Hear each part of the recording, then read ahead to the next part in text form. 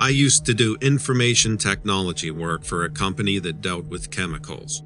The place has since been shut down, but I worked there for about 4 years.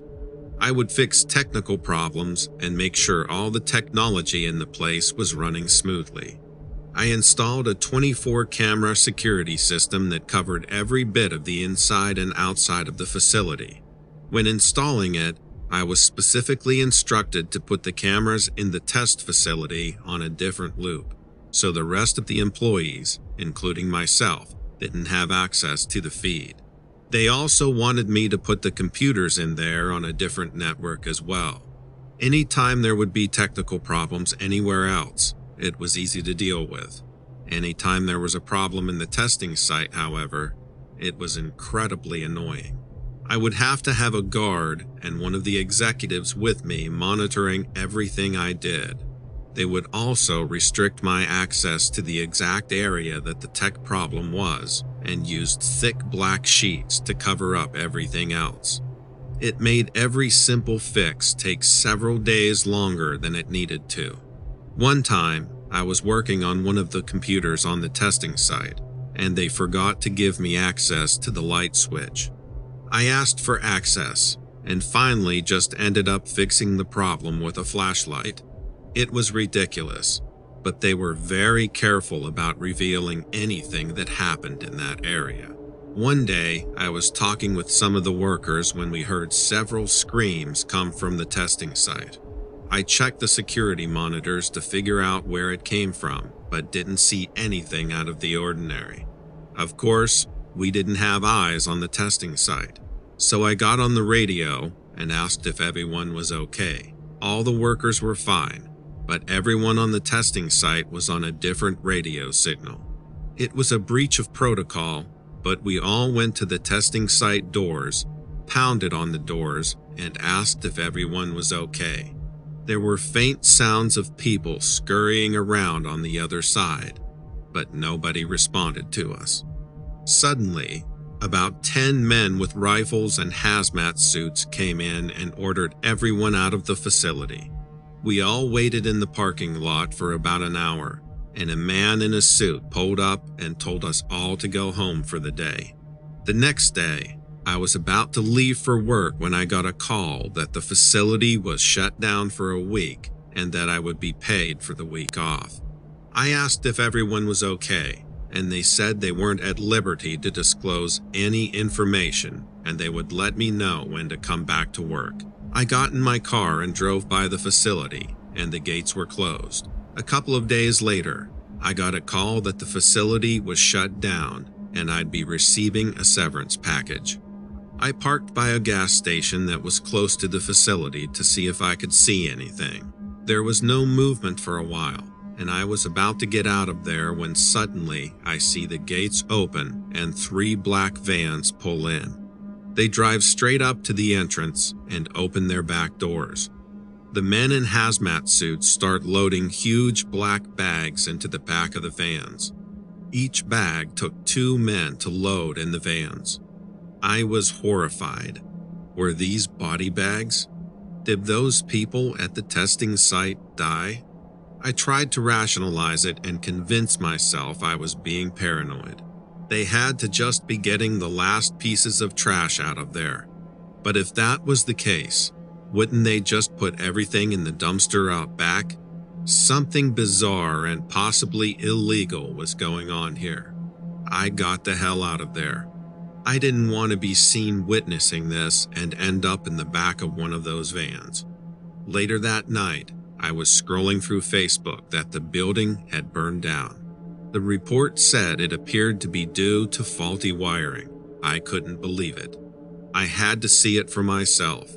I drove by, and sure enough, the police and fire department had closed the road down, and you could still see the smoke billowing out of the remains of the building. I've since moved on with my life. I moved to Wisconsin, got a new job, and I have a beautiful spouse and family now. This experience has made me untrusting of people and has given me a passionate hatred of things done in secret. I realized that you could be completely innocent and have the best of intentions in the world and still end up in a body bag due to other people's sketchy behavior. Perhaps I could have saved everybody's lives if I had access to the security feed. This weighs heavily on me, but not knowing exactly what happened is even worse. Was it an accident that killed everyone in the testing site, or was it even more sinister? Were those people's deaths intentional? What kind of tests were they running in there, and why was it all top secret? And most importantly, why did they burn the building down? What didn't they want anyone to find in there?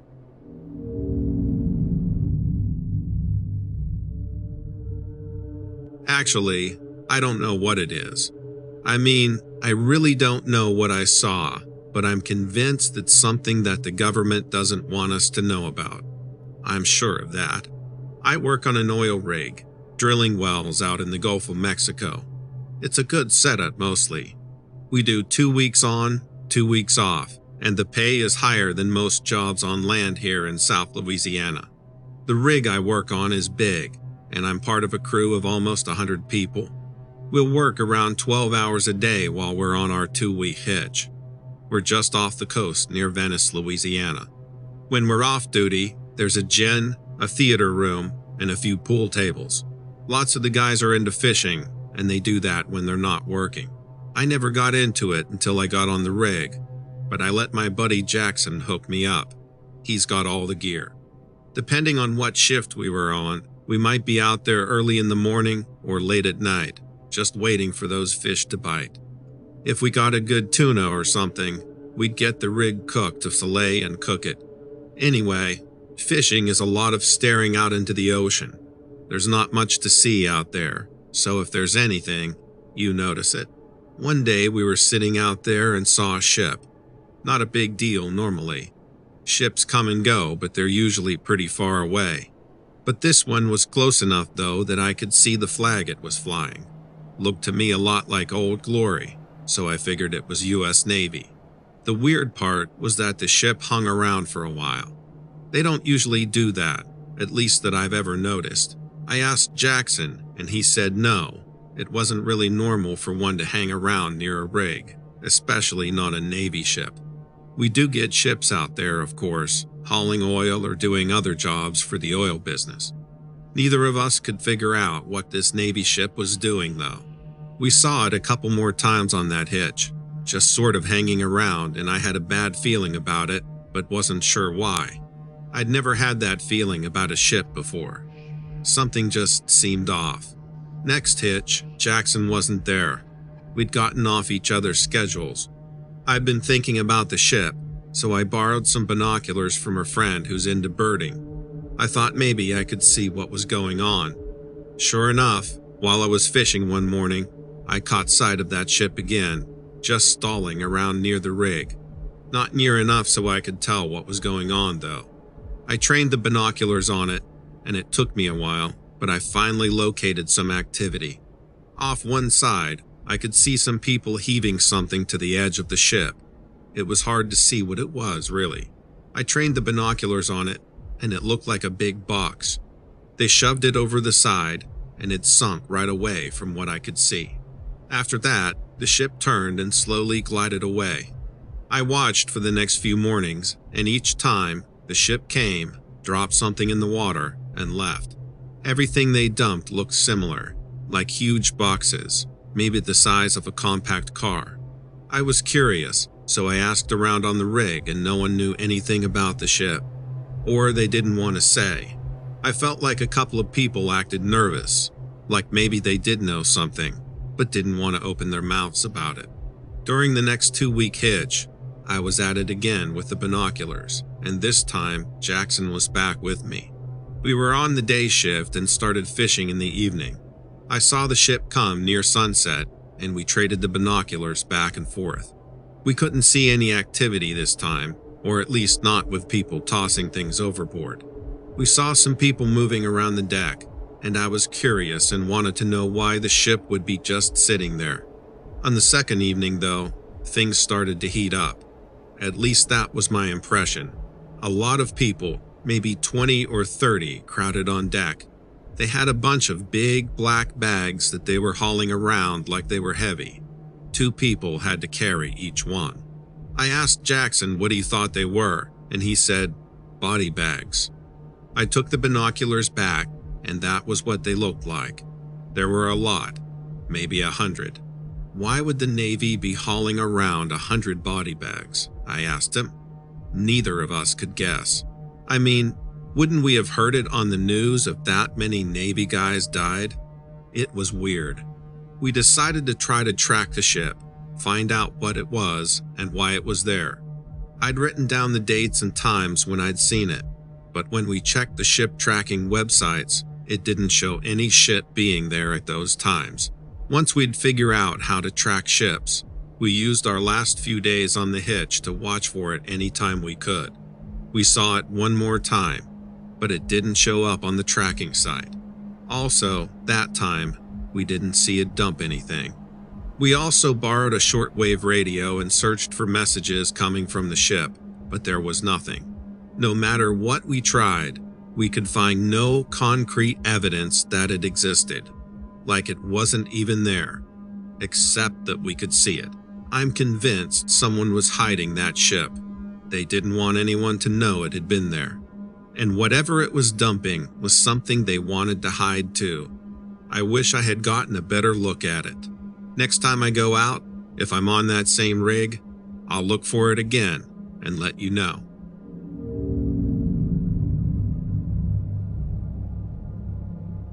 I was driving home from work. I live about 45 minutes from work and I work pretty much every day. I take the drive so often that I usually just kind of zone out on the way home and listen to music. I was tired, and I'm ashamed to say I fell asleep behind the wheel. The next thing I know, I wake up and I've crashed head first into a tree. The airbags went off and the car was smoking, but I wasn't seriously hurt, thank God. I do still have whiplash and my back hurts, but it could have been much worse. I'm seriously grateful that I didn't hit another car or a person walking on the side of the road. I immediately called my wife and let her know I was in an accident, and I was okay but needed to call the police and my insurance. I got off the phone and got out of the car and looked around. My car is totaled, but had the tree not been there, I would have gone much farther down a hill and possibly been killed. I called 911 and gave them my approximate location as accurately as I could. They said since I blacked out, I could have head trauma and should go to the hospital. I don't have any health insurance, so I was pissed, but as per protocol, they sent an ambulance. Better safe than sorry. Anyway, I was just walking around trying to catch my breath, and I saw something close to my car. I thought it was a deer at first due to the huge antlers on its head. The closer I got to it, I realized this creature was not a deer. This thing towered over my car on its hind legs. It had to be like 8 feet tall. It had huge muscles, red eyes, giant antlers, gray skin, and long black hair. It looked right at me and just stood there. I was in shock. It let out this huge shriek that was the most appalling thing I'd ever heard in my life. It sounded like a wounded animal crying out, but more aggressive and like nothing I'd ever heard before. The police came and the sirens and lights must have scared it off. It ran off into the woods shrieking, and I ran over to the police officer. When I explained what I just saw, he told me to sit down and that I was in shock. He said there was nothing out there to get me and I needed to calm down and breathe. I kept insisting that the creature was just here, but he just kept trying to calm me down. When the ambulance came, I tried to explain to the paramedics what I saw, but they kept saying I most likely had head trauma from the accident and I was just hallucinating. I was seriously pissed off. When I arrived at the emergency room, I tried to explain to anyone that would listen what just happened, but they all kept saying the same thing. They told me to calm down. I was probably experiencing head trauma, and I was hallucinating. I got an MRI on my head, and the doctors determined that I had suffered a mild concussion and would most likely experience whiplash. I asked if I hallucinated at the scene of the accident. Why wasn't I hallucinating now? They just kept insisting that I needed to calm down, which kept making me angrier and angrier. My family got there, and I tried to explain to them what happened. I told them about the antlers, the huge body, the long hair, the red eyes, the awful shrieking noises. Then they, my own family, told me I hallucinated as a result of the head trauma. I just needed to calm down and take it easy. I know my family wanted the best for me and just wanted me to get well, but my own flesh and blood not believing me felt awful. I felt lost when I got home. I called my friends to let them know what happened. All of them told me that I probably just hallucinated as a result of hitting my head, and I needed to relax and let it go. I debated filing a police report, but I already knew what they were going to say to me. I've been feeling so lost since this happened. I called my work and told them I was in an accident and needed to take the rest of the week off. I told my boss about the creature I saw, and he told me it sounded like a creature called Wendigo. He was the first person to believe me, and he claimed that his wife saw a Wendigo in the middle of the woods when on a camping trip. It was so validating, and even though it was such a horrid-looking creature, the fact that somebody else saw it made me feel some relief. My boss's wife and I are planning on getting together at some point to discuss our experiences with the creature that very well could have been a Wendigo. If anybody else out there has had a similar experience, please let me know. I would love to talk about this further. The fact that so many people don't believe me, especially the people closest to me, is very difficult to bear. I haven't questioned my sanity at any point during all of this, but if everybody in my life thought I was crazy, that might eventually weigh heavily on me. It's good to know I'm not alone going through all of this.